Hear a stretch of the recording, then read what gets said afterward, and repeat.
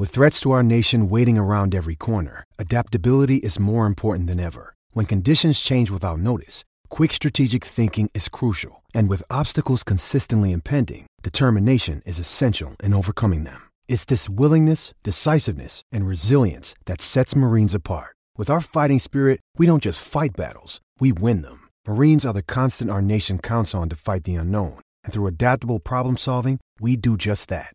Learn more at marines.com. Welcome into the Tighten Up Podcast on the A to Z Sports Podcast Network. I'm Jack Gentry alongside my partner, Austin Huff. You can find us both on social media. Give us a follow on Twitter. He's at Austin Huff. I'm Jack A. Gentry. We are the Tighten Up Podcast. Go follow the podcast. That's the most important. If you don't follow us, at least follow the pod on Twitter at Tighten Up Pod, on Instagram at Tighten Up Podcast. And we are always under the umbrella of the A to Z Sports National platform. So go give A to Z Sports a follow across all social media platforms. Obviously, we say that every single week, but I want you to stop what you're doing right now and you go do that. Go follow all of those accounts because it's only going to make your timeline better. Like, why would you not want to make your social media timeline, especially as a Titans fan, as great as it possibly can be? Following those accounts. After the day we had today, don't you need as many voices on these things. You got to have your bases covered. Yes. You never know when the Titans are going to cut ties with their number one cornerback or their starting tight end. So that's a little foreshadowing for you guys. A little foreshadowing is correct. I'm glad you brought that up because boy, do we have a sode for you guys today. And this is sode number 53. Of course, the episode number 53 would be like so big and so great and so just like massively wide shoulders and like a action figure body frame. Like that's what this sode is. It's the Keith Bullock of sodes today. And my goodness, I was originally going to go with the Will Compton of sodes. Say like, it may start out ugly, but it will get good looking eventually. Like it'll have a glow up at some point. And then maybe back to ugly at the end. Yeah. But Keith Bullock, the Keith Bullock of sodes, I like a lot better. Guys, today we've got John McClain of the Houston Chronicle. The dude has been covering the league for 46 years, not to brag, and 45, covering the NFL for 45. Wait, no, sorry. He's been the Houston Chronicle for 46 years. He's been covering the NFL for 45 of those years. So I'm pretty sure if you combine Jack and I's ages, he's been covering the NFL longer. That's not true in the least bit. I'm so old. But it's close. It is close. It is close. Yeah. I mean, he's been covering the NFL almost twice as long as I've been alive. Wow. Hopefully he's not listening to this part. This part isn't being kind. Yeah, no, John, if you're listening, you can go ahead and turn it off. But everyone else, stay tuned for that interview because that's awesome. And obviously, while we're talking to him, the Malcolm Butler news drops. So we're going to talk about Malcolm Butler. We're going to talk about Jonnu Smith. We've got an email. Completely forgot we had emails, but we got an email that we're going to cover. We got it like 2 weeks ago, but we're going to talk about it. So we'll answer that as well. Got Remember the Titan and so much more. But before we get into the entire sode, let's talk first about a word about Mill Creek Brewing Company.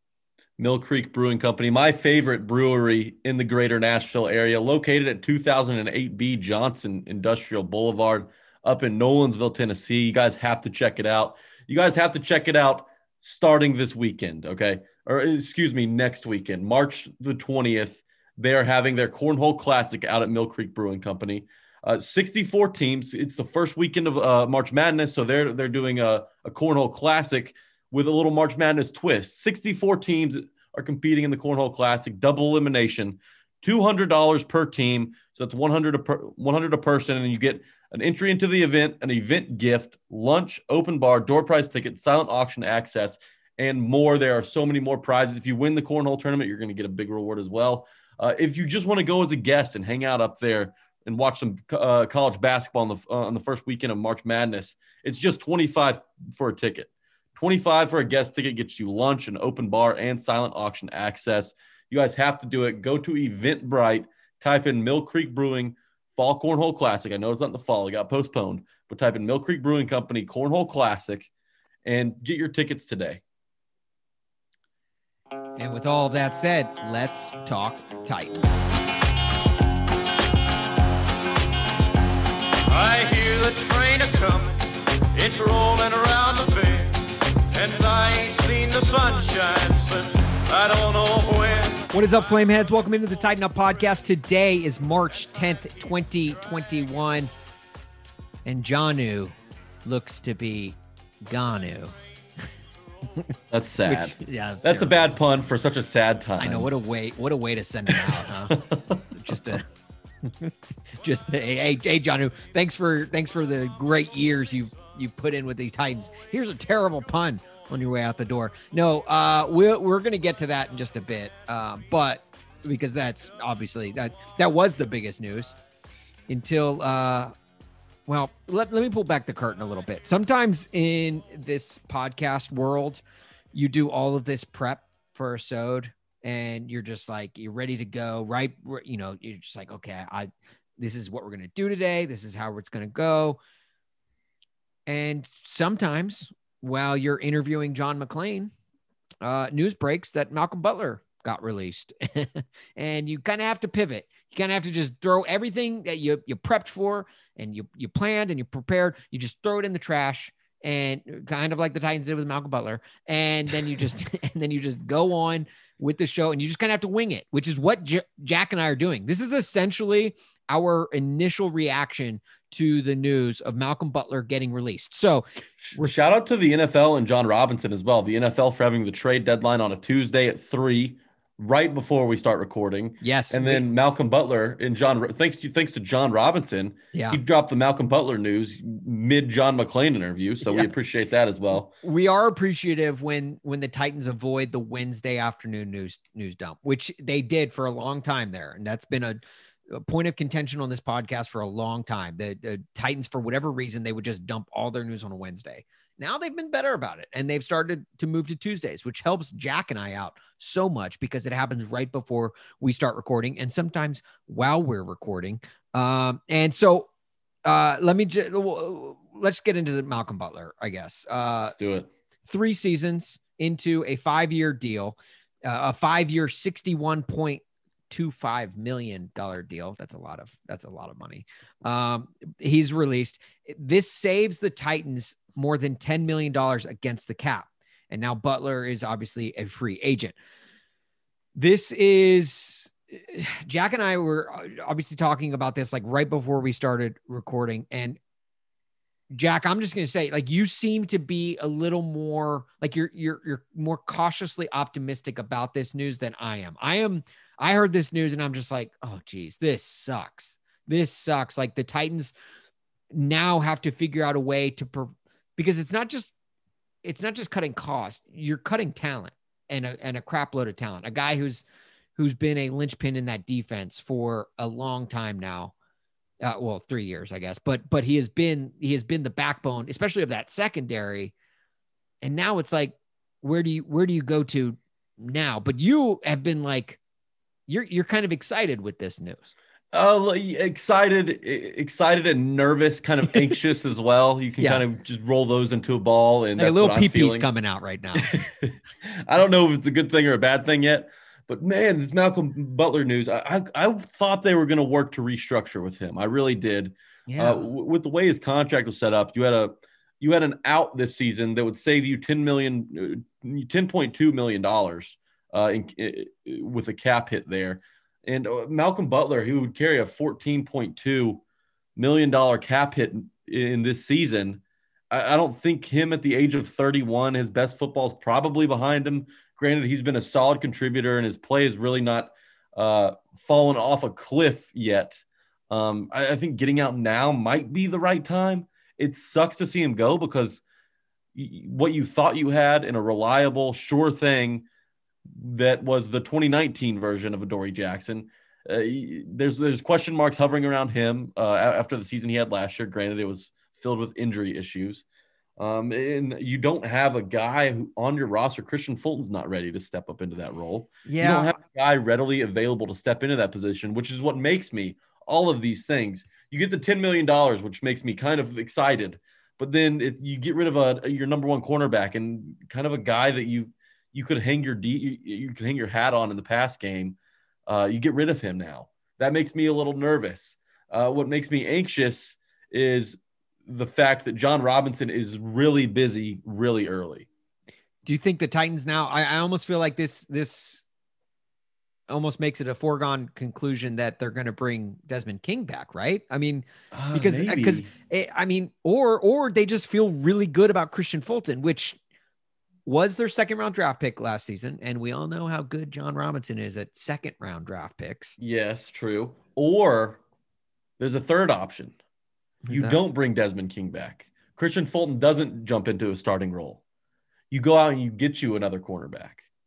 I don't know if it would be through the draft. I think it really depends. There's a couple dominoes that have to fall for the Titans in free agency before they can really plan their draft out.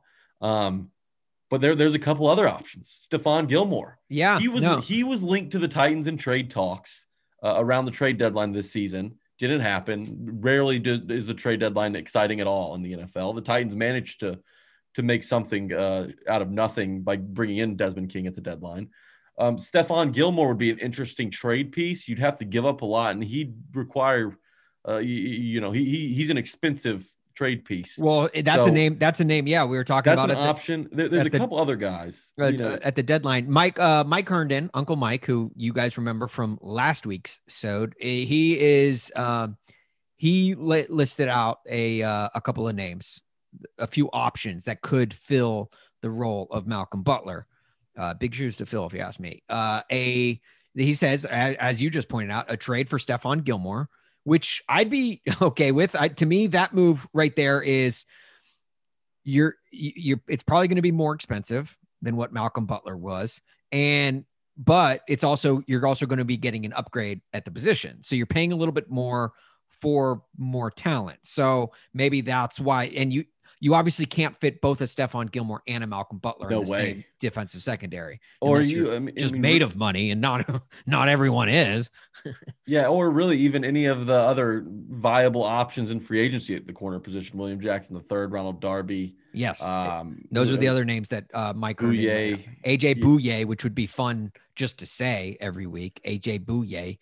Yeah, I'm pretty sure he's got a suspension to start the season, but I'm not positive about that. But and then he also threw out drafting J.C. Horn too. But the draft is a whole other conversation. I think the draft is a completely different conversation right now. You got to, before talking draft, we've really just got to talk about needs.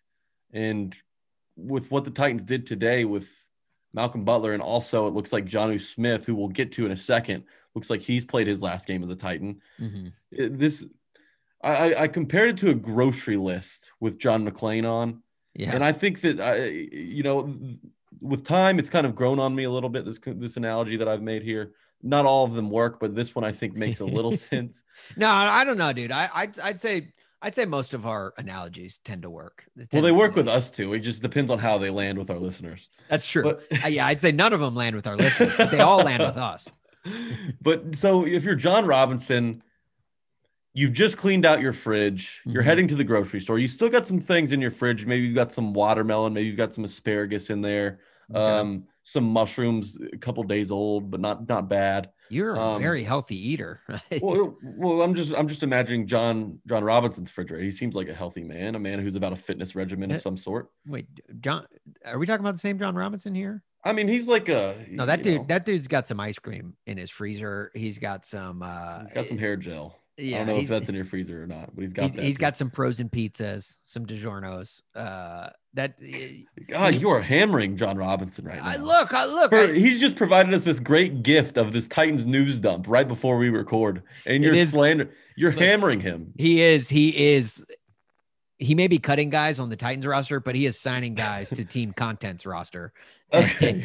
And he is giving us plenty of things to talk about. So and look, I'm not knocking him. I literally was just listing off things I have in my fridge. So if I'm knocking him by having those things in his fridge, I'm knocking myself. So, but okay. The point is, to further the point, he's on his way to the grocery store. Yes. And before today, he knew what his list was. Right. He's left the house. He knew what his list was, and he's picked up everything that he needs.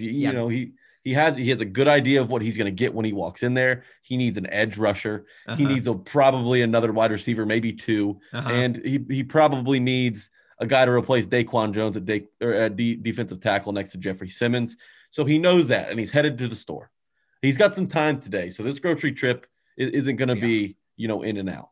You mentioned that there's a couple different kinds of grocery shoppers. Two types of grocery shoppers. There's two types of grocery shoppers. There's the guys that are just in and out, make it as quick as possible. Look, I know what I need. I'm going in there. I'm grabbing my things and I'm going. And like, they just go from point to point to point in the grocery store. That's how I grocery shop. And okay, that's good because I am the other way. I when I go grocery shopping, I make a whole day of it. I take my time and I just say, I want to make sure I get everything. I check the new nutrition labels. I say, okay, well, is this the best brand that I should be getting? I just kind of peruse a little bit. And then but I also kind of walk the aisles and make sure I'm not forgetting anything and needing anything else. John Robinson right now with these moves that he's making seems to be like he's more of the latter. Like he doesn't have other errands to run after. Yeah. His cart's full. He's happy with what's in there. Yeah. And then he gets to the self-checkout line and he thinks, damn. Oh, do you think he's self-checking out? I feel like he's got so much in his cart. He's going to have to, he's not going to be allowed to go to self-checkout. I think he's going to have to go to have. All right. So he's in lane number 3 okay, and good. He's got his big cart and no one's behind him.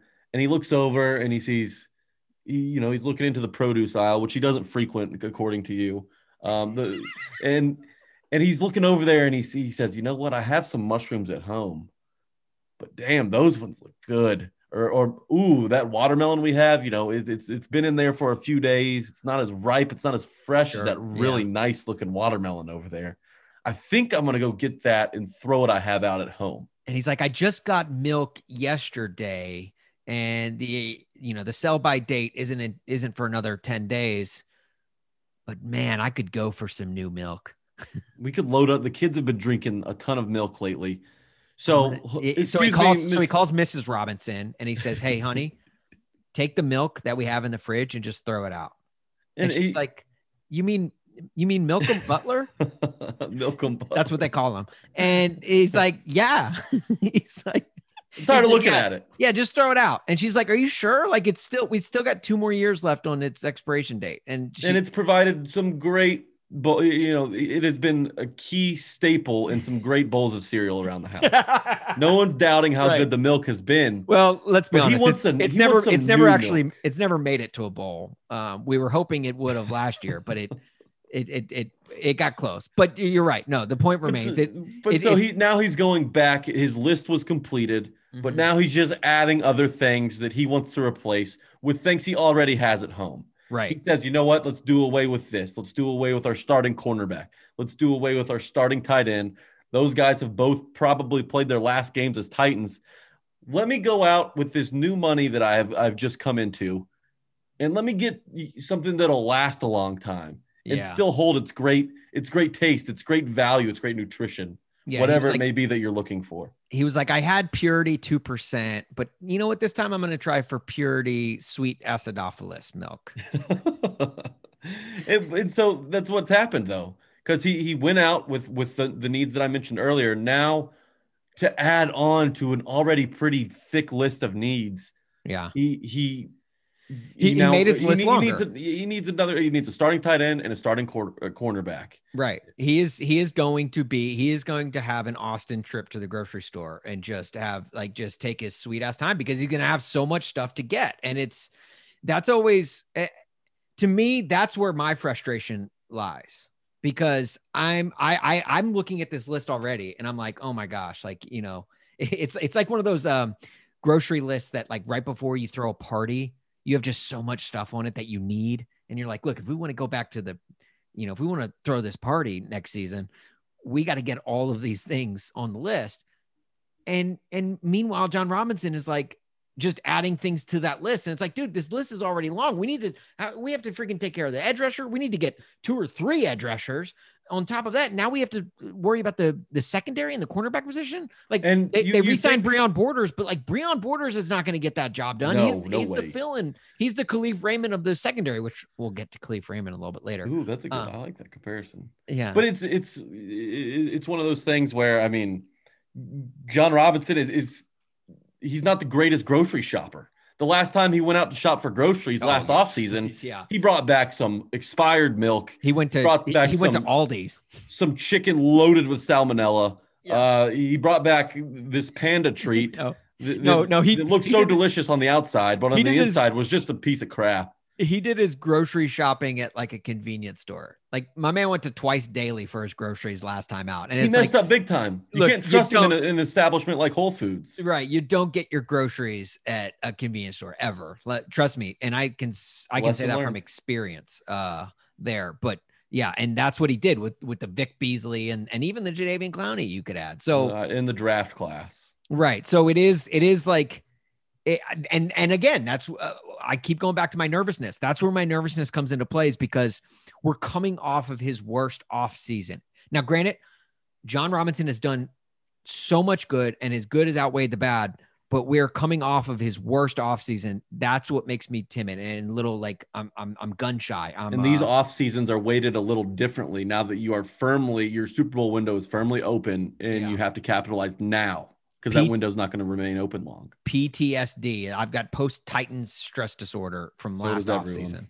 So, yeah. So that's what I'm suffering with. But look, time will tell. We don't have the answers right now. We don't have an answer to what already happened, let alone to what is going to happen. So we're going to get into all of it with John McClain here in a bit, and plus a ton more with him as well. What do you think about the decision to just not even if you transition tag Jonnu Smith?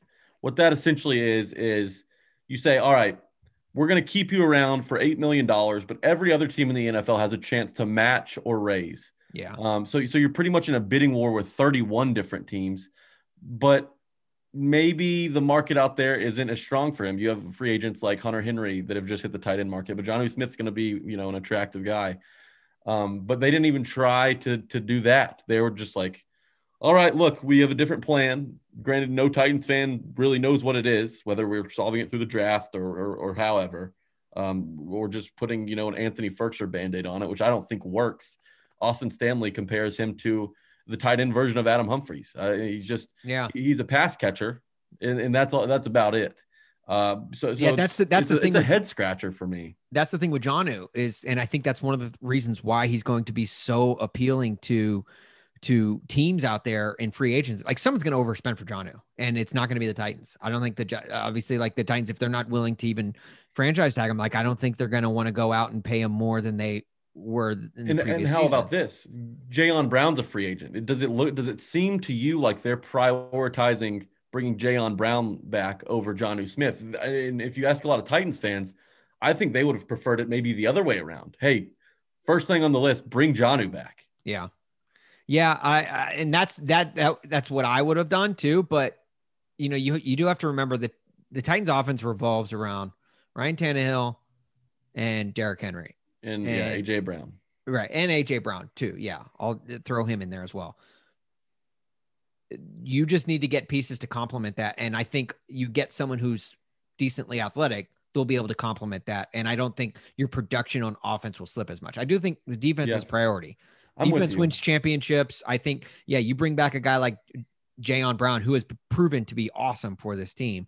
I think I do maybe rank him higher above Jonnu, but there's a team in the NFL that is going to overpay for Jonnu, and the Titans aren't going to match that, but they're going to overpay for him because he is such an athletic guy. He can do more than just catch passes. The ceiling just is. He can block. He can. We've seen him take halfback tosses. Put him in the backfield and run the football. Like he's an athletic dude. And that's one of the reasons why it stings so much that the Titans were like, we're going to let you test free agency.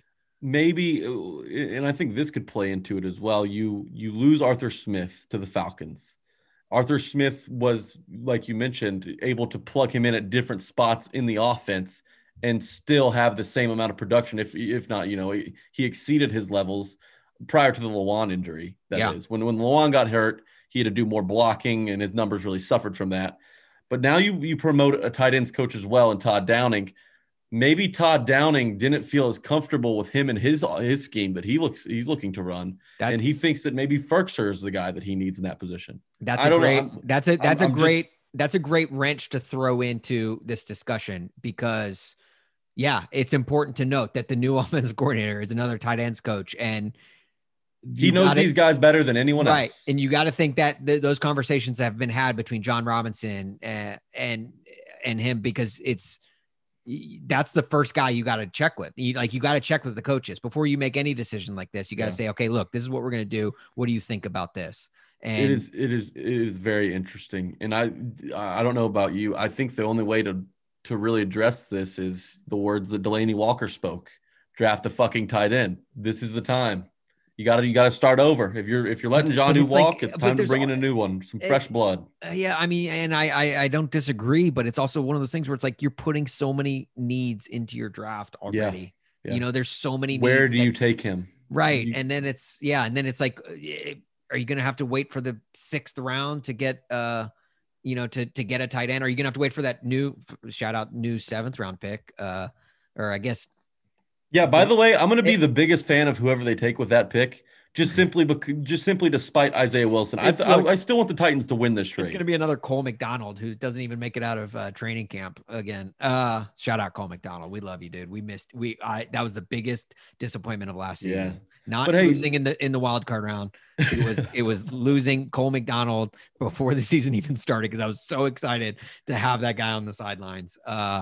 Hawaiian, the flying Hawaiian, the freaking pineapple guy. We talked about it. We still need pineapple guy. Like our thoughts and prayers go out to you, man, because we knew you were getting ready to dust off that suit after Mariota left. You're like, let's go, pineapple suit's back alive, and then he gets cut, and then it's like, okay, well, I guess I can't wear my pineapple suit this season. So real quick before we get to John McClain, who had some great stuff, all stuff that you guys will be very interested in the Titans off season.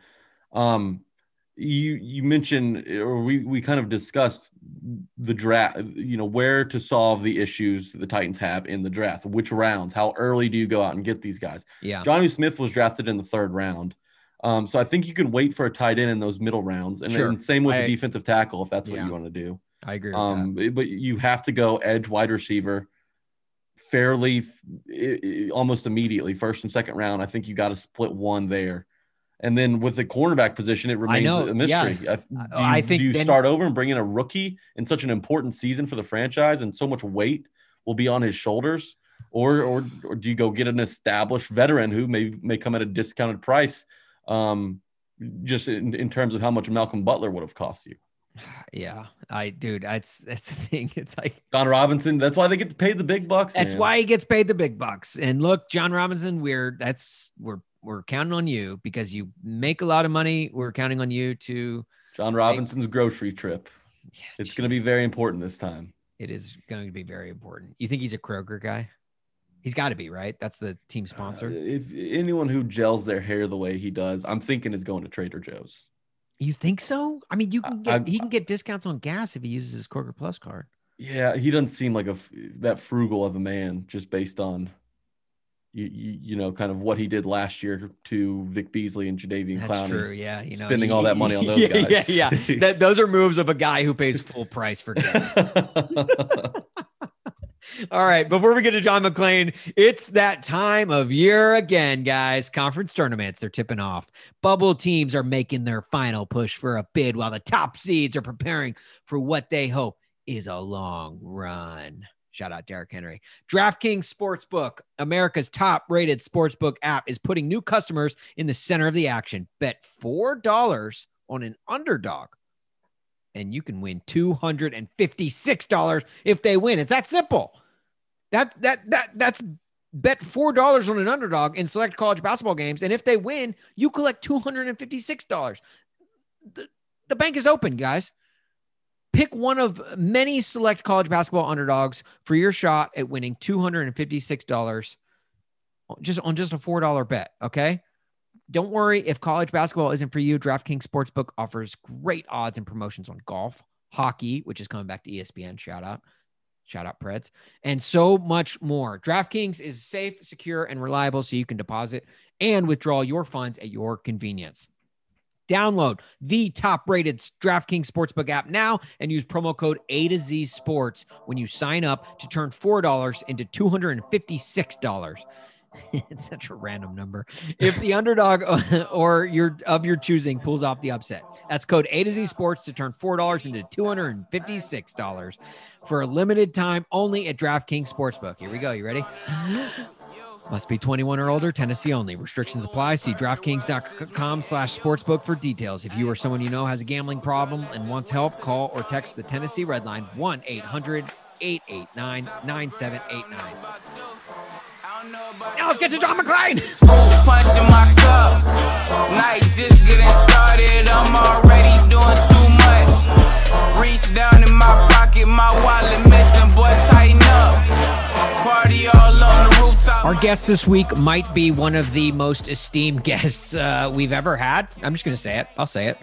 He's been working at the Houston Chronicle for decades now, like I believe 47 years. Am I correct in that?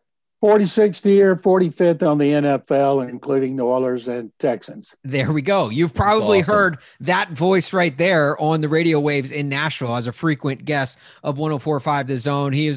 He also has his own plaque in the Pro Football Hall of Fame after winning the 2006 Dick McCann Memorial Award for his work covering pro football.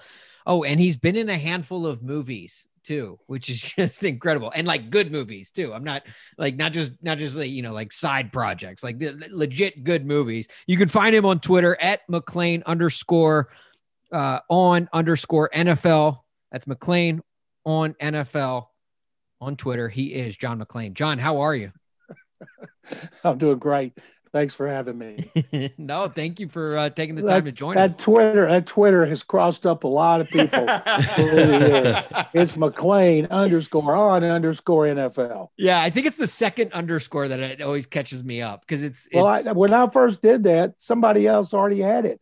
I tried McClain on NFL, McClain NFL. All those were taken up. I tried McClain _NFL. That didn't have it either. So finally, I took the one that I currently have, and I even stumble over it when people ask me what it is. At least it's not like, at least it doesn't end with an underscore, because you'll see that sometimes where it'll be like John on NFL _. And it's like, that's always crazy. Awkward. The more symbols in there, the bigger pain it is. Yeah, I feel your pain. There's a guy out there with Jack Gentry as his handle, and I had to throw my middle initial in there. I don't, it's an A, so it sounds Stephen A. Smithy, but it's not. Yeah, his takes are as bad as Stephen A. John, we were just talking about this with you before we started recording.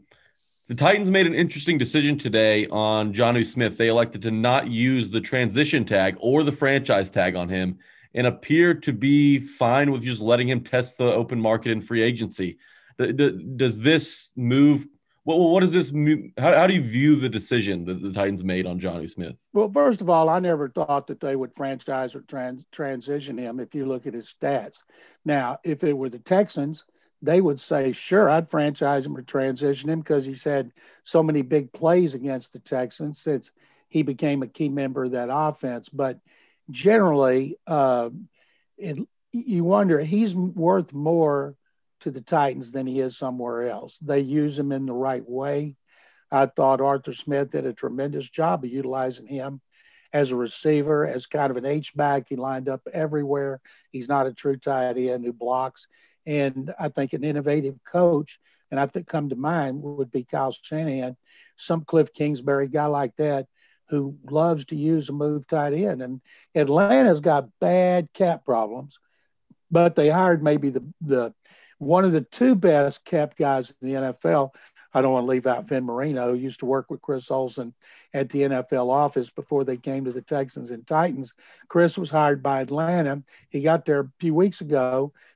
It inherited a terrible cap situation, but I'm pretty sure Arthur Smith would like to have Jonnu Smith in that offense. And so I would watch out for the Falcons. Yeah, that would make a lot of sense. Just from the Titans' perspective, it seems that they're willing to sacrifice at the tight end position in order to save a little money and go out and make a splash in free agency, whether that be on a veteran wide receiver, extending Corey Davis, or bringing in an edge rusher or two to kind of fill some of the gaps that they had on the team last year? I don't see them making a splash. They don't have enough money to make a splash. When you got Derrick Henry and Ryan Tannehill playing as well as they've played, you can do without Jonnu Smith if you have to. They need to worry about the defense. And I'm curious to see what John Robinson and Mike Vrabel do. Last year, they went after Vic Beasley. He was a bust. Davion Clowney was a bust. They were in on the J.J. Watt sweepstakes. And I thought he would go to the Titans. That's where I predicted that he would go. And then he went to the desert, even though there were reports that two other teams, specifically Cleveland and Indianapolis, offered more money. And so they know what they need on that defense. And I'm guessing, and after what happened with Isaiah Wilson, and then on top of Beasley and Clowney, if they will go for more mid-level guys instead of trying to get somebody that is a one-year wonder. I'd beware of anybody who had a big year in the last year of his contract. I am always suspect of players who do that, just like I'm suspect of players who don't have big years in the last year of their contracts. What does that tell you about them? Right there, when they're on the cusp of making a lot of money, they don't do squat. And if it wasn't because of an injury, buyer beware. So would that pretty much give us your answer on Corey Davis then? A guy who kind of in the last year of his contract goes off and has a career season. Do you think the Titans would be best moving on from him? I wouldn't say moving on. Depends on what they could get him. He's not going to get $16 million a year like a franchise player, $14 million a year like a transition player. It depends on what other teams believe about him having one season. A great example is Will Fuller from the Texans. He's not going to get tagged. He has been in a tremendous deep threat. He has been, last year, he was having an incredible season. First time he didn't get hurt. And we kept writing about that and asking him about it. And then he got suspended for 6 games for violating the performance enhancing drug policy. And so he had a great season. He missed the last 5 games, will be suspended for the first game. And so Will Fuller, do you take a chance on him, who's been hurt every year but his contract year? Now, he had produced, unlike Corey Davis, he had produced in other seasons. He just couldn't stay healthy. And they weren't nagging injuries, or as I like to say, you get shampoo in your eyes and you're out a month. No, he had major injuries. So Will Fuller's injuries were well documented, and they were serious. And I'll say this about Fuller and guys like Fuller and Corey Davis. If I'm a team like the Jets, and I think I'm going to make a big offer to Deshaun Watson, and I know I'm going to have to give up draft choices, and I got $77 million under the cap, I'm going after receivers to help me entice Watson to make sure, if it's a trade, he will make sure not to invoke his no trade clause. Yeah, Will Fuller and Deshaun Watson. I mean, you talk about Jonnu Smith making big plays against the Texans. Will Fuller did the same against the Titans. Getting him out of the division, or, hey, maybe in Nashville, sure would be nice. Yeah. Just the question that I have now is, the Titans are moving on from Adam Humphries. It appears they're moving on from Jonnu Smith. Corey Davis is a tough decision as well. It kind of depending on the day, the outlook kind of changes on that. Does it worry you that the Titans are having to replace 3 key contributors on offense? I won't do this, but John Robinson and Mike Vrabel and everybody in the Titans organization knows this. How many catches did Corey Davis make when A.J. Brown was double covered? How many catches did he make against zone, man, press coverage? And maybe how many were, bad passes by Tannehill that he caught? It is a really deep class of wide receivers. It is the deepest class in the draft. You don't need to pay big bucks for a wide receiver and have it hamstring your cap like Julio Jones is in Atlanta. And all I say that when A.J. Brown's ready to be extended after next season, he's going to cost a fortune and be worth every penny if he plays next season like he has his first 2. But by and large, unless you have a game breaker like A.J. Brown is, you don't need to pay big bucks for wideout. And I'll guarantee you, a decision they make on Corey Davis now is looking ahead a year from now when A.J. Brown is going to have to be extended. Yeah. I'm with you. I don't think Corey Davis is the type of he's a second wide receiver. There's only 4 or 5, wide receiver twos in the NFL that are commanding 8 figures. I don't think Corey Davis, from a Titans perspective, is worth that amount of money. But hey, it's going to be an interesting offseason with such a weird cap. It's really hard to predict where they're going to go. The key is, what is the cap going to be? It usually comes in a little more than the media quote sources is saying. Originally, the floor was $175 million, and everybody had plans for that. And then they said it's going to be 180 to 182. It wouldn't surprise me if it didn't come in closer to 185. And people look at a team like the Saints and go, oh my God, they're 54 million over. They look at all those teams that are over and like, what were they thinking? Well, you know what? They got plans. They knew this was coming. They're not stupid. They know what they're going to do to get under the cap next week. They've been planning for this since they negotiated that floor with the union. And so, this time last year, the Chiefs, oh my goodness, the Chiefs are over the cap. What in the world are they going to do? There's no way they're going to defend their Super Bowl championship. And plus they need to extend Chris Jones. There's no way. And then they did it all and went back to the Super Bowl. So if you got good cap people, which the Titans do, they'll be able to get players they want to get.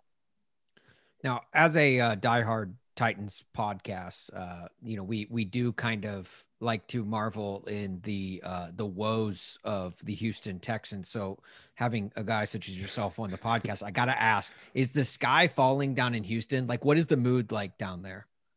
Which is negative as negative could be. I wrote Monday that the Texans' credibility with the fans and media is at an all-time low, and only 2 times in our city's history can I remember it being lower, and that was when I was covering the Oilers in my 45 years of covering the NFL here. And as bad as the Texans were last year, Titans had to beat them on the last play of both games. Right. And the Indianapolis, they were at the Colts 2 in the last minute of both games and lost fumbles. So that's how close they came to beating the 2 best teams in the league in the division, Both of them finished 11-5. And now I don't think Deshaun Watson will ever play here again. And they need to trade him and start over. And if they decide to dig in and force him to stay out and lose $20 million next season and report for 1 game so his contract won't toll till 2022 when he's due to make $35 million instead of 10.5, that serves no purpose whatsoever. I don't care who the employee is. If your guy is miserable, absolutely miserable, and he wants out and he's told you why, and there's nothing that you can or willing to do to make him change his mind, you need to make the trade. You'll never be in a better situation than they are right now. They've got the Jets and the Dolphins, 2 AFC East rivals with a 2nd, 3rd pick. They need to get those 2 bidding against each other. And they use the 2nd pick with the Jets to get a quarterback like Zach Wilson, or if Nick Caserio, their new GM, thought last year at New England, Tua Tagovailoa was a franchise quarterback, get Tua in a deal with Miami. I wrote a column Monday saying that since there's a pipeline flowing between Houston and Phoenix, they might as well call the Phoenix and general manager Steve Keim and say, hey, how about Deshaun Watson for Kyler Murray? Problem with that, Kyler Murray would say, tell his agent, get the A's on the line, and he'd go to baseball rather than come play for the Texans, because he'd say, if Watson doesn't want to be there, why would I want to be there? And if they said, well, you could come back home, he'd say, no, I'm from the Metroplex. I'm not from Houston. That is funny. And man, the Texans, what an interesting season they had. Really, since Bill O'Brien left, it seems like things haven't gotten better down there. But you mentioned a team, the Miami Dolphins, a team that the Texans could entice into a bidding war, well, along with the Jets. The Dolphins are kind of like Arizona is to Houston. The Dolphins and the Titans are alike in that they do business together on occasion. Most recently, yesterday, Isaiah Wilson, Titans' first-round draft pick from last season, was dealt for, a bag of marbles, really, just a swap of 7th-round picks and marginal savings on the cap.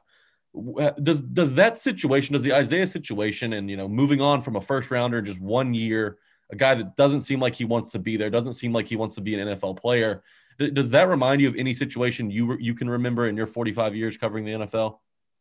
I haven't thought about it, but I think it's smart. Cut your losses. Don't keep him around and hope, well, a tree's going to fall on his head next year and he's not going to realize who he was. And he's actually going to be a player who puts out, shows some maturity, or he gets a lobotomy in the off season, comes back, and he's a different guy. He is what he is.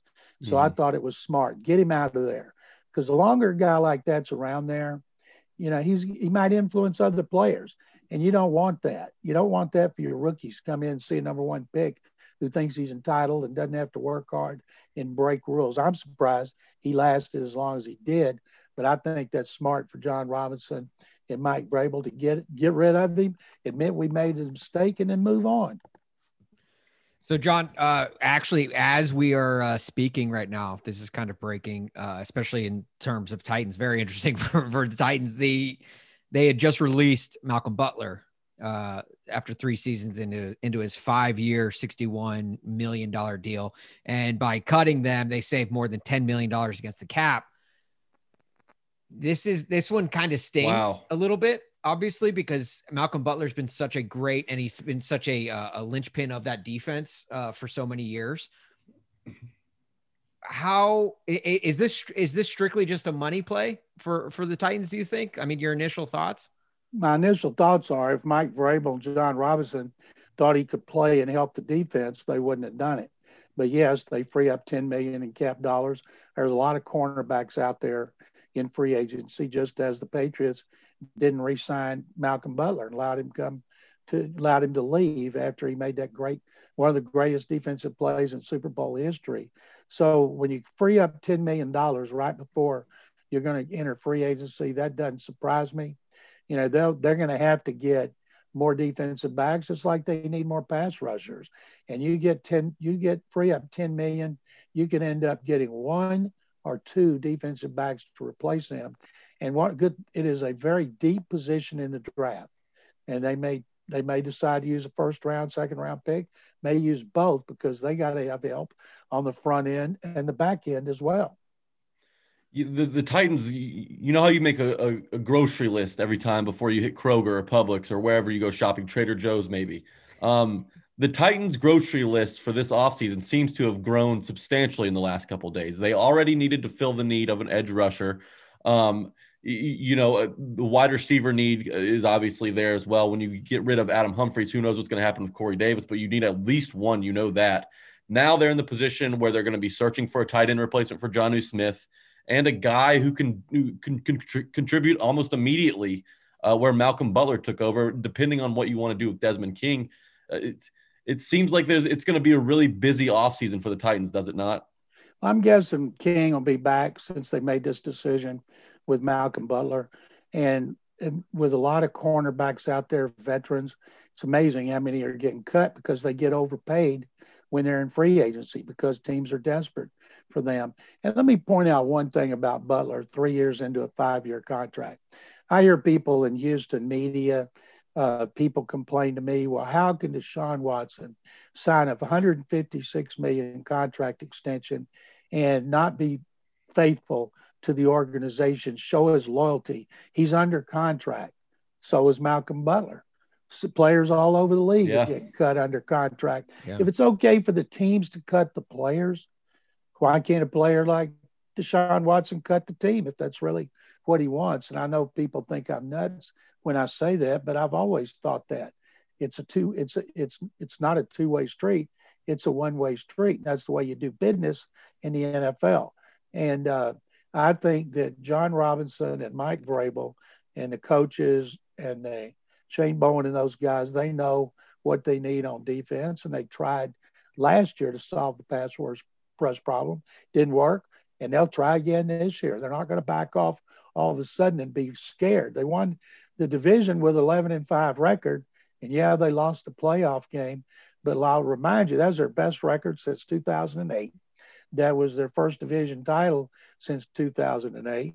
And I will say that in August, I picked them to win the division, but I also picked the Dolphins to earn a wild card berth.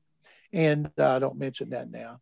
And I think that the Titans, along with the Colts, are going to rule this division for a long time. And can't wait to see what both of them do in free agency and the draft. But neither general manager, John Robinson and Chris Ballard, they're not shy about making moves.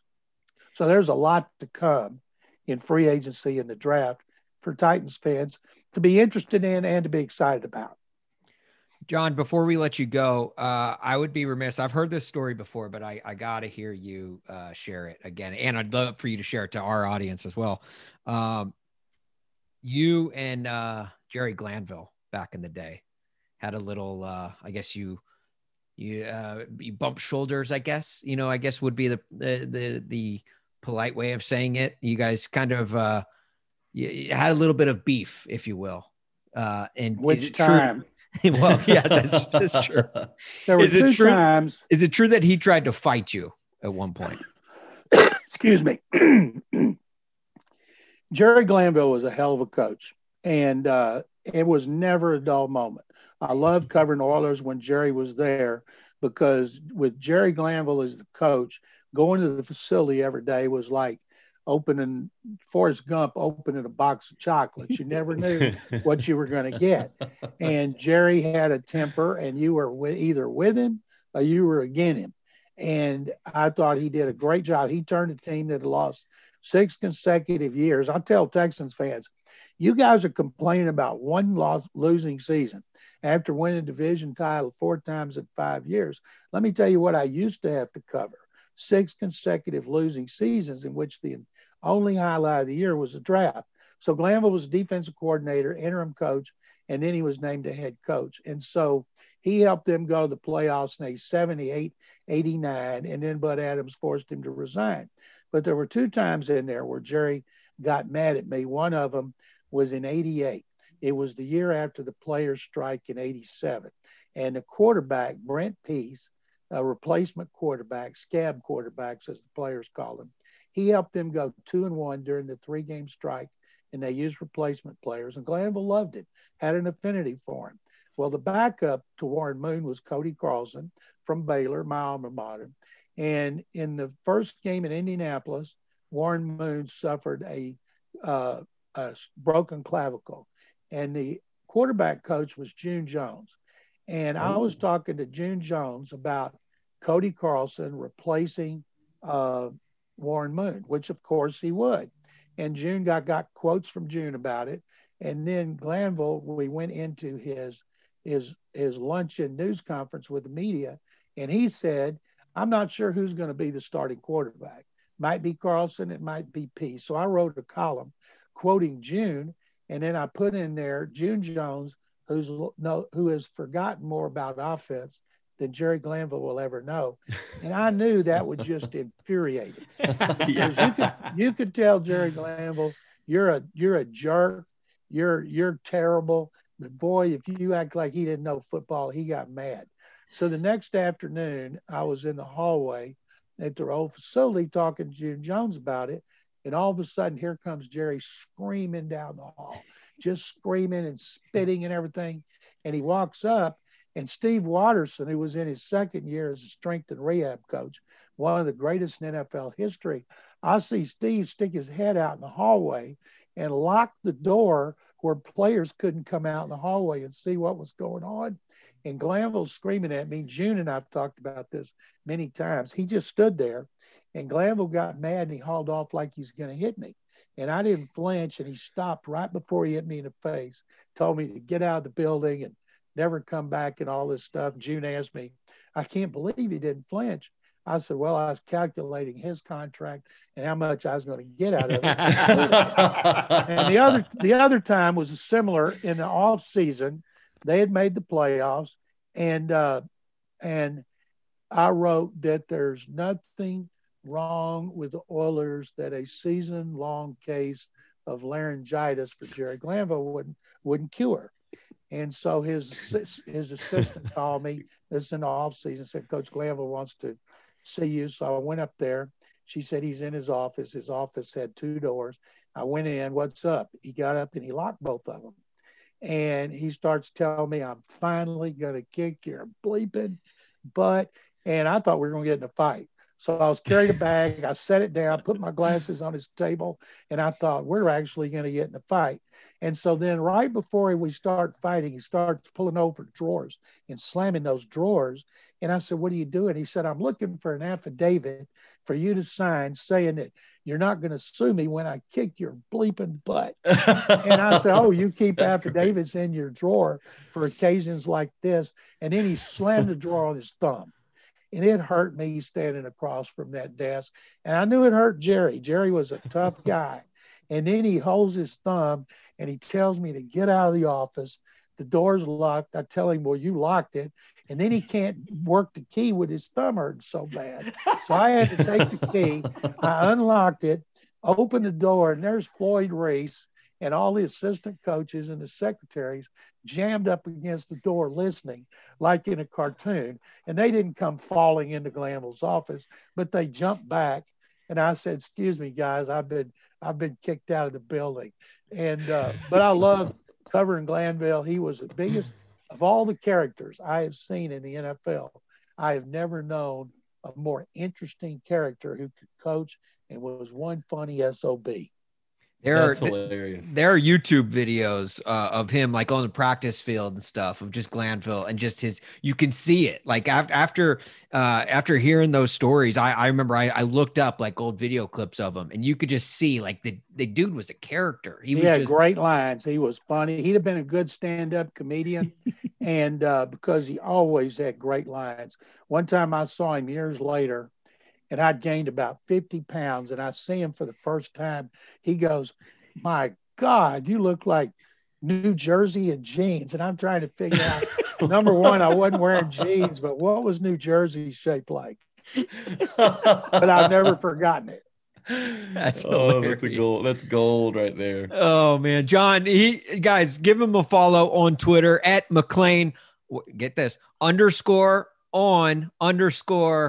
NFL. McClain, great job, Austin. NFL. Thank you. I not to toot my own horn there, but that takes practice. Practice makes perfect. Guys, give him a follow because he is a wealth of knowledge and a great resource for all things. And plus, with the way he covers the Texans as well, being a Titans fan, you gotta stay up to date on the other teams in the division too. We talk about that all the time on this podcast. So John, dude, thank you so much for taking the time. We really appreciate you doing this, especially in a period of the NFL where it's so busy right before free agency and franchise tagging and everything. We really appreciate you doing this. Guys, it's my pleasure. I appreciate it. Austin, Jack, you guys have a great off season, free agency, the draft, and good luck to the Titans. Thank you, John. Thank you. That means a lot coming from you. There are no flags on the field. It's a miracle. Tennessee has pulled a miracle. John McClain, the best. Hey, Khalif Raymond, the Khalif Raymond hype machine. I think it should be noted. Titans not bringing it back. The Khalif Raymond hype machine has gone the way of the McDonald's ice cream machine. And it's just straight up not working. It's broken. Yep. Ice cream machine broken. Khalif Raymond hype machine broken. You pull up to the Titans drive-thru and you're like, yeah, can I get a Khalif Raymond hype? And they're like, oh, sorry, machine's down. Yeah, the Khalif Raymond hype machine is officially out of order. After last offseason, there hasn't been really a player that got so much attention for doing so little. Although I love Khalif Raymond, and I think all Titans fans do. Yeah. Mainly, look, he had one of the best plays in franchise history, that 45-yard touchdown pass at the beginning of the second quarter against Baltimore in the playoffs 2 seasons back. That's a play that will live with a lot of Titans fans for a long, long time. He was fun to watch in the return game because he's like a little jitterbug. He can change directions at any second. Yeah. But he never really was able to break a big one, or at least one that went for a touchdown that I can remember. And he wasn't able to stay on his feet on the final. It cost an interception. It cost Tannehill an interception. That was cool. That's always a great, dude went off, literally rode off into the sunset last season. And then this most recent season probably couldn't have had a worse ending.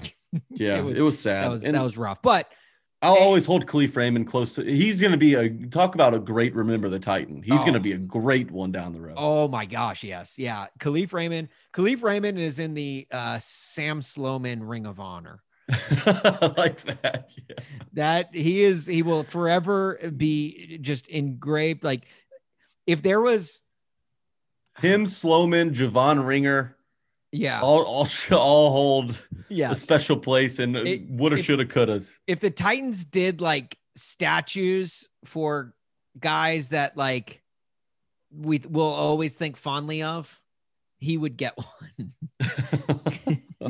Khalif Raymond, yeah, and I was wondering, I was like thinking like, you know, like we do joke a lot about the Khalif Raymond hype machine and how people just like obsessed over him and wanted him to like, you know, especially during last training camp last year. I was like, I wonder if like the Khalif Raymond hype machine is still like, if there's still any buzz around him. And I was sitting on hold the other day before my radio hit on the Zone on Monday. And sure enough, Uncle Brent and Don, who we're going to get on the show very soon, Don at some point, they were just going off about Khalif Raymond, and they were like, look, it makes sense that why the Titans cut him, but man, that was such a feel good story. We missed that guy. That's how everyone I was like, that's feels. it. That the Khalif Raymond hype machine is still alive. That's how everyone feels. We're all going to miss him, but when it seemed like he was kind of on the way out when they started to utilize Cam Batson more last season. Yeah. He just doesn't fit in the Titans offense. And at some point you kind of got to develop into that fourth receiver. And he outside of an awesome catch in Baltimore in the AFC divisional round 2 seasons ago, he didn't show much. Yeah. And the Titans signed receiver Marcus Johnson to their practice squad. So look, Marcus Johnson, the new Khalif Raymond. Am I going to be? Can I be the first? Shoes to fill, or can I be the first? Probably pretty small shoes. Yeah, well, yeah. They're not big shoes in a literal sense, just more in the figurative sense. But can I be the first to say? Can I be the first one with that take that Marcus Johnson's the new Khalif Raymond? I don't mind it. I think we got to wait to see the UDFAs the Titans bring in this offseason, because there's always one of them that they overhype. It was Mason Kimsey last year. That's true. Watch Marcus Johnson. Our guy NWI decided to take that spot. Give me that. Yeah. Well, shout out NWI. Love him. Watch Marcus Johnson be the Titans' number 2 receiver next year, because John Robinson has a terrible offseason. I will stab my eyes out with plastic forks. Hey, before we get to remember the Titan, let's Jack. This is weird. This is going to be, I hope I'm pronouncing this correctly. Emails. Let's read some emails. I'm not going to lie to you. I completely forgot we had an email address. I hadn't logged into it in months. And when you did, first of all, you had to blow away all of the dust and cobwebs that had gathered. Have to go through the security things and make sure it's me. Yeah. Right. I didn't even know dust and cobwebs could collect on the internet, but it somehow did. Jack blew it all away, logged in, and and this is funny. He found an email from like 3 weeks ago. February 23rd. 2 weeks ago. A little over 2 weeks ago, I guess. And it's from a guy named Morris Herman. Jack, I'll let you read it. Well, it's funny because it was a follow-up from an email he sent April 7th of last year. Which is we covered that email, his first email. Yeah, we did. I mean, we had to have, right? Because there was a point there where we were reading emails every week, and then we just kind of stopped. I guess. Hey, yeah, and if you want to email us, tightenuppod. Oh yeah, that's gmail.com. Probably a good note. Yeah. Look, if you want to email us and have us read it 3 weeks later, tightenuppod@gmail. Is it at gmail.com or no? At gmail.com. Or is it tightenuppod at AtoZSportsNashville.com? Oh man. I think he gets sent to our I got Gmail. him through Gmail. Okay, well, either one works. Tightenuppod at Gmail or tightenuppod at AtoZSportsNashville.com. Both work. Email one of those and we'll read it. Like we read. Well, I think we have a 100% hit rate on. We read all of them. Sent. Yeah, they're just not always on time. But if they're a good question, they'll last through the weeks and still be relevant when we get to them. Well, like Morse is. I was gonna say this is a perfect example. Go ahead and read his first one from last April. All right, so he was asking kind of about our thoughts on John Robinson. He said, "Curious as to your thoughts on John Robinson's tenure on draft day.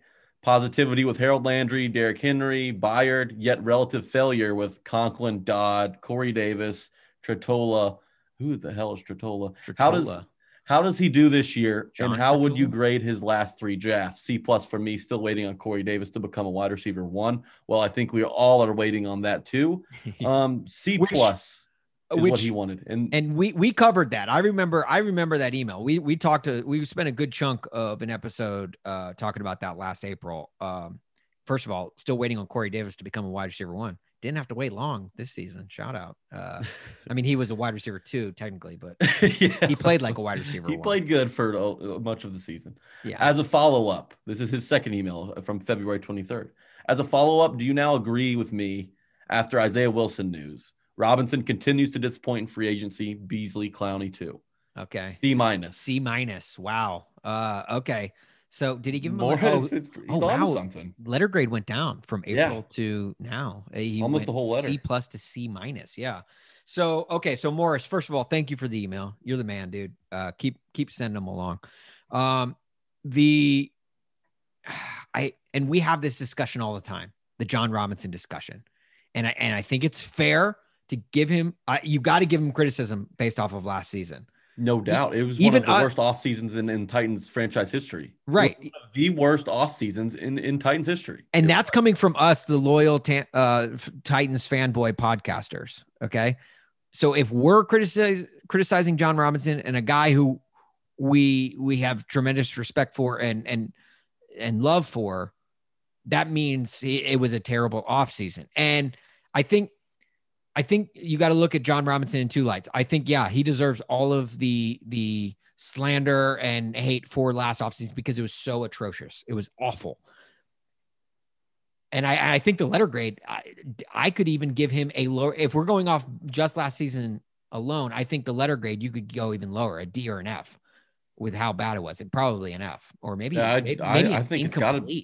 Maybe like one of those things. No, that's letting him off the hook. I think it's at least a D. I mean, he made a good decision with Derrick Henry's deal.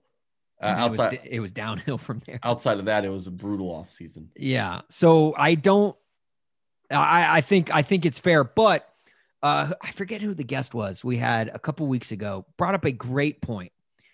Look, John Robinson had a bad offseason, but as bad as that offseason was, can't overshadow where he's gotten the Titans to. He has done enough to get the point to where the Titans are a top 4 team in the AFC at worst. They're a contender, no doubt. Yes. So if you get the Titans from where they were when he first took over, you got to keep in mind that was pre-Mariota days.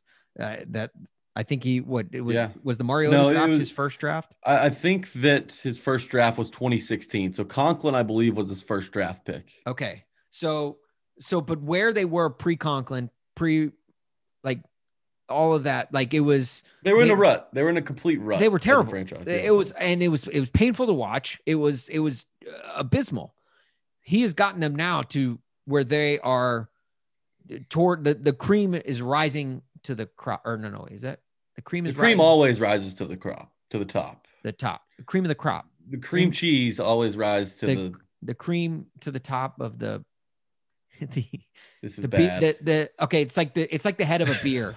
It's like the bubbles always go to the top, and you got that little head. If you do a nice pour on the beer, that's what the Titans. Okay, so the Titans. Anyway, Titans are better than they were when he came in. Into the franchise. But as for the question, he's asking how we grade John Robinson's tenure, and we got to give a letter grade. He says C-. Now that's almost a failing grade. See, for his entire career, I don't think you can. I think it's almost like I would say it's a B-, but that's only because going into last season, it was an A-. Yeah, I'm going to give him a flat B. A flat B. Okay. So however, you're giving a better grade than I am. Well, however, after last offseason, if he flops again, then that's going to go to probably since remember, these off seasons are weighted a little heavier than the ones when he started, as GM of the Titans. These are a little more important because you have a shot at a Super Bowl now. Sure. If he flops 2 consecutive years, not only in the draft but also free agency, which is what he did last season, then it has to get close to, a C minus, because once that window is open, he built the Titans a team to be able to wedge that Super Bowl window open. Okay. But the sign of a really great GM is a guy who goes out and does everything necessary to build a roster that's capable of winning the Super Bowl. I think some of the moves we've seen in the last 24 hours are indicative that he's willing to go out and kind of blow things up in order to find the right pieces for the right amount of money to make this thing click for the next 3 years. So I'm giving him the benefit of the doubt with a B.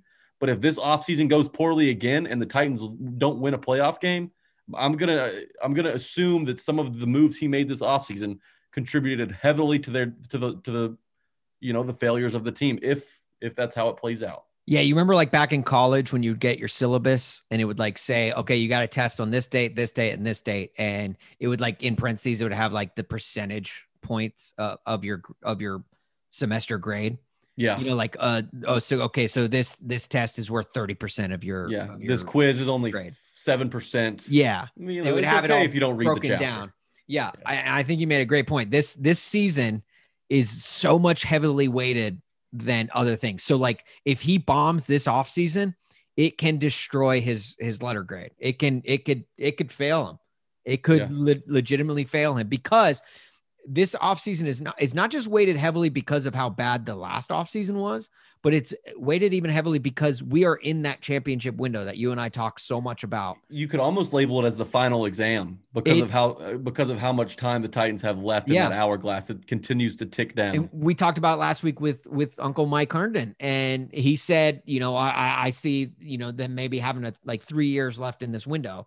And me, like, I'm always like, no, I think you have to approach this offseason like you have 1 year left of this window, because nothing's guaranteed. Next year, AJ Brown becomes a free agent, and who knows if you'll be able to re-sign him. You're going to have to break the bank for him, so you got to make sure that the money's right. Right, exactly. So it's like prepare for a hit like that. But so many things can change within a year, and the NFL, unlike most sports leagues, is the one sport where a team can go from last to first, and you see it every single year. A team that finished last in their division one year wins the division the next year. The Bills are a great example of that, just getting throttled year in, year out. And now they look like they've built themselves into a contender that's going to be here for a while. Yeah, one of the best teams in the AFC. Dolphins look like they're right on that path as well. Exactly. So that's why I think this offseason is weighted so heavily.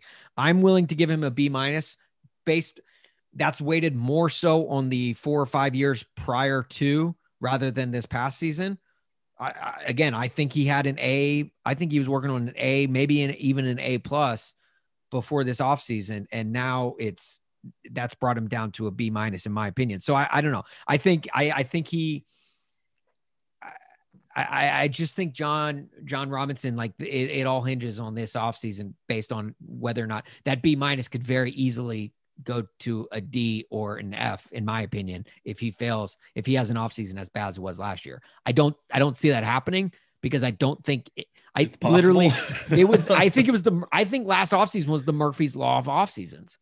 Anything that could have gone wrong did go wrong. And I don't think you could fall into that bad of luck again. 2 years in a row. However, there's no combine this year. It's going to make drafting more difficult. So maybe he chooses to go the safer route and hit on veteran free agents that you think can come and contribute early. For Robinson to get that grade up, he's got to find a guy in the draft, whether it's the first round, second round, third round. You got to find a couple guys in the draft. They're going to be able to contribute in their rookie seasons and also really help be players that you can kind of mold your team around for the future, because he hasn't hit on one of those guys in a while. Yeah. And I know Morris hit on he mentioned Kevin Dodd as one of the draft busts. Oh, are we talking Isaiah Wilson now? Oh no, I was just gonna say I was gonna actually stick up for Dodd, because again he is killing it in my Madden franchise. So if he and I got to look, Dodd wouldn't have been on my Madden franchise had John Robinson not drafted him. So and he does get partial credit for Dodd in my book. While we're on the only person that gives the him that. subject of kind of grading Robinson, the Isaiah Wilson trade, real quick. F minus, maybe F double minus. For the trade? Yeah, for the trade. You're giving up you're getting nothing in return. You're just ditching Wilson for very minimal gain from the cap perspective. Just a couple $1 million, I believe $3 million maybe in 2022. But it's a complete and total failure to have to trade your first round draft pick 1 year after you drafted him and be able to get nothing in return. See, well, okay, and I get that. I get that. Just the overall, like if you look at it from from like if you take a step back and you look at the overall deal, this is a guy who he didn't even spend 12 months with the Titans, barely even 10 months with the Titans, and he's already out the door, and he wasted a first round draft pick on him. I get that. But to me, with everything that's transpired and everything that we've learned about Isaiah Wilson over the last few years, and even really over the last couple of months, I think the fact that you were able to get anything for him, that you were they didn't get anything for him. They didn't even get all of them off the books. Upgraded the seventh round draft pick. So just slightly. So let's not say we didn't get anything for him. Okay. That guy's going to be my favorite player. I don't care who they take. He's going to be my favorite player. I hope they take a kicker with that draft pick. Can they redraft Cole McDonald? Is that possible? I just want to get draft whoever Hawaii's starting quarterback is at the time. And even if he enters the draft or not, just draft him. Draft who's ever the starting quarterback in Hawaii right now. We need that. Yeah, I don't know. I don't. I'm just glad. I'm glad to move on from Isaiah Wilson. We can all wash our hands of the situation and just. I know he was a team captain of team content, but I'm just like to that point where it's like I've got the Isaiah Wilson fatigue. I'm kind of just over talking about him because, every time you have to talk about we would have to put the caveat of we know mental health is and like he's probably struggling with something with mental health. And I hope he gets right. I hope he goes down to Miami and has success. I hope he doesn't. I hope he has no success. I know a lot of Titans fans are probably in your boat. I just, the way he did the Titans, I'm not going to be pulling for him. I'm just not. I mean, as a person, sure, I hope he's healthy and all. But as a Dolphin, as a pro football player, I could care less. Okay. All right. You talked me into it. All right. Yeah. As a person, I do hope he finds all the health and well-being that he can. But yeah, hopefully that leads to him just sucking on the football field. I hope the Titans. I hope he's starting the next time the Titans are playing the Dolphins, and he gets ripped apart for 6 sacks with the money that they pay Carl Lawson. Between the white lines, I hope he sucks. Between the ears, I hope he's great. That's fair. We can agree. All right, deal. All right. Remember the Titan. Do you want to go first? Or do you want me to go first? I'll go first. Okay, you go first. Okay. My guy is a wide receiver, one of the many different wide receivers that were all average and never really panned out during the years 2010 through 2013. A lot of struggles from that department and from that position group. This particular wide receiver was taken by the Titans in the 3rd round of the 2010 NFL draft out of USC, a big name player at the time, Damian Lamar Williams, that is. Spent 3 years with the 4 full seasons with the Titans, 2010 through 2013. Started in a total of 17 games. He caught 1,327 yards worth of receiving yards. Found the end zone 5 times, all in the 2011 season. That was his big season where he started 13 games of his 17 starts. But really, outside of that, he was just another guy. He was a Jag. And not a Jaguar because Watch your mouth. He moved on from the Titans and played with the Rams and the Dolphins. So he definitely wasn't a Jag, but he was just another guy. He never really did anything that impressive, never jumped off the page and was a failure of a 3rd round pick. I hate to be going back in time and slapping busts on people's face. Geez, Damian Williams listening to this podcast, like, what the hell did I ever do? Jeez, Dick. That's the problem, Damian. You didn't do anything. When did he enter the league again? When did he come to the Titans? 2010 was his rookie year. 2010. So was he a Norm Chow selection? Had to be. I think he was, right? The USC connection is strong. Oh yeah, Norm Chow loved himself some USC guys. That was for sure. And there was a period of time where I'm pretty sure don't fact check me on this, but I'm pretty sure the entire Titans offense was made up of either Texas or USC guys. It was a ton of them. I mean, Bo Scaife, remember Bo Scaife? Bo Scaife, Lindale White, Vince, yeah, Damian Williams, of course. Yeah, Ricky Williams. You remember him when he was on the team? Yeah. Michael Griffin was on the defense. That is, oh yeah, Michael Griffin, another one, good one. Ahmad Hall, I believe, also was on that team. Yep, Texas guy. Jeff Fisher. Right. Jeff Fisher, USC guy. USC guy, true, yeah. All right, who's yours? I'm gonna go with Remember the Titan that I actually don't remember. Oh, but hopefully. I'm hoping someone out there does, and they're just like sitting around listening to this podcast being like, they've been waiting for this guy. Oh yeah, that guy. Yeah, I do remember him. But my Remember the Titan this week is none other than, oh damn it. No, I'm going with Donald Mitchell. I know his name, but I had Mitch. I had it all pulled up here.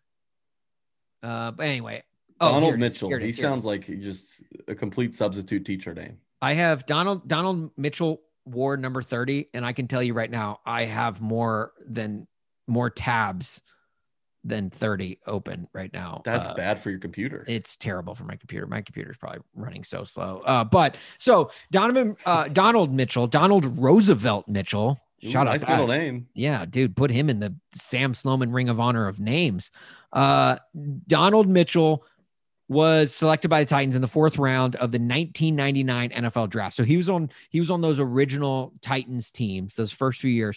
And as a rookie, he earned the position of nickelback back when they were good, and appeared in all 16 games, tallying 7 tackles, 1 pass defense, 19 special teams tackles, which ended up being 4th on the team.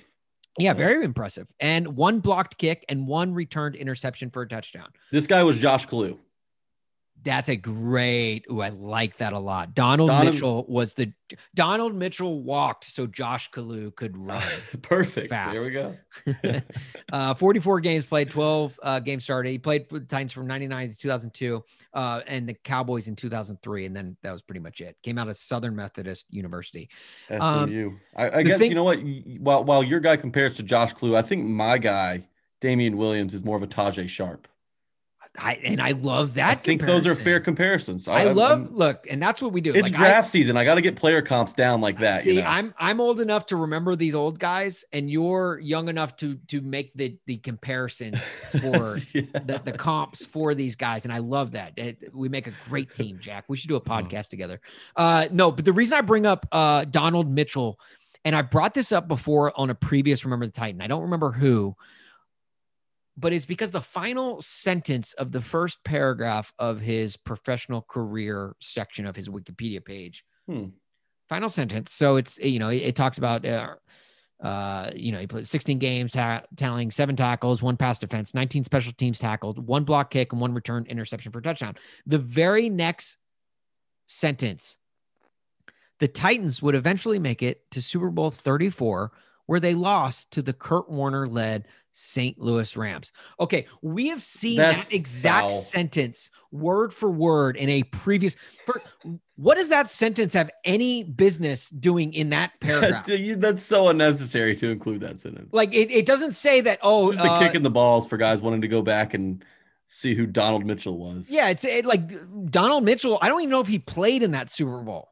But somewhere someone felt the need to add that sentence. And that's the second time now we have seen that sentence in a Wikipedia page, which is kind of pissing me off because Titans fans, take to Wikipedia. It's time to go out with our pitchforks, and find these bullshit sentences about that sentence has nothing to do with Donald Mitchell's career. And it pisses me off that there's somewhere out there. And I can probably tell you, coming from St. Louis, as probably a bitter St. Louis Rams fan that is trying to keep the name of the St. Louis Rams alive, and probably just adding that sentence on every freaking former Titans Wikipedia page out there. The Titans would eventually make it to Super Bowl 34, where they lost to the Kurt Warner-led St. Louis Rams. We know, damn it. Like, what the hell? Like, why? I just want to learn about Donald Mitchell and his rookie season. And I don't need to be reminded about the Titans losing to the Kurt Warner-led St. Louis Rams. It's out of bounds. It's completely out of bounds. That's just unprofessional. That's insult to injury right there. That is just adding on. That is salt in the wounds that we don't need. All right. And speaking of salt, that describes my emotions right now. I am very salty. I'm pissed off. Now I did not want to end the podcast this way. First, we lose Malcolm Butler. Now I'm being reminded of Super Bowl 34. And Jonnu Smith and Khalif Raymond and Isaiah Wilson. One of those is a good thing. Thanks. Yeah. Okay. Okay. You know how I said at the beginning of the episode, this is the Will Compton of Sods? This is like the day you leave town and your pets eat some terrible things and you all come back and they're all gone or dead. Right. That's how you feel as a Titans fan. The house is being cleaned. I had a tree frog growing up and what? Yeah, and I had to feed it crickets, and we were about to go on vacation for 2 weeks, and I didn't want to, or like I wanted to make sure whoever was pet sitting our dog would feed the crickets to the tree frog. My mom was like, "No, we're not doing that. Just put all the crickets into the bin, and he'll eat them. Man. He'll eat them. He's gonna OD on crickets." Yeah. Let's just say 2 weeks later we get back and I immediately go run upstairs. You were gone for 2 weeks? Yeah, we were gone for 2 weeks. This tree frog had no chance to begin with. My mom said he'll eat him when he's hungry. Like what was his name? Van Gogh. Jesus Christ. Named after the famous painter. I named him Van Gogh. Van Gogh the tree frog. So I immediately ran upstairs and I loved Van Gogh. He was like, I would just talk to him in my bedroom, him and I were boys and frogs. And I went up there immediately, and I kid you not, Jack, and I remember it vividly, rotted. He was rotted. Oh. He wasn't just dead. It wasn't like he was like. Did the crickets eat him? X's on that. They might have. They might have turned on him because they probably outnumbered him. I had put like 2 weeks worth of crickets in there. Yeah, that's like when you make the argument. Okay, how many 9-year-old kids do you think you could beat up at one time? Yeah, right. It's like, how many crickets could this frog take at once? Right. And you're he like, met his limit. He met his match. But don't frogs eat crickets? Yeah, they do when he's not outnumbered by them.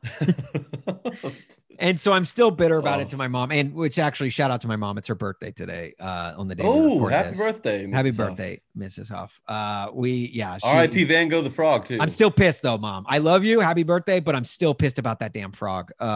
She's got blood on her hands. So She's got frog blood on her hands. Jack, if you're okay with it, I'm going to dedicate this episode to Van Gogh, if that's cool. I'm cool with that. All right, good. Van Gogh, this is for you, buddy. All right, now we're ending on a good note. Okay, good. I'm glad we went there. All right, that's going to do it for it this week. Guys, follow at A to Z Sports on all social media platforms. Shout out to our guy, Buck, who we share a podcast feed with. Technically, if Buck is now the host on 104.5 The Zone, does that mean we're like kind of like hosts a little bit? Like I don't know. We are whatever we call ourselves. That's for sure. All right, I'm calling. We can get away with a lot on this podcast. Deal. All right, good. Hey, yes, guys! Congratulations to Buck. The midday show. It's gonna be really good. Buck's gonna do a great job with that. Yeah, I'm very excited. And just as a since we do share this feed with Buck, this podcast feed, if you guys could just take 15 seconds. Whatever you're doing right now, take 15 seconds and go to your podcast app, leave a rating and review. Oh yeah. 5 stars. And then just say, this is for the top idiots or, whatever you want to say, the loyal Titans fanboy podcasters.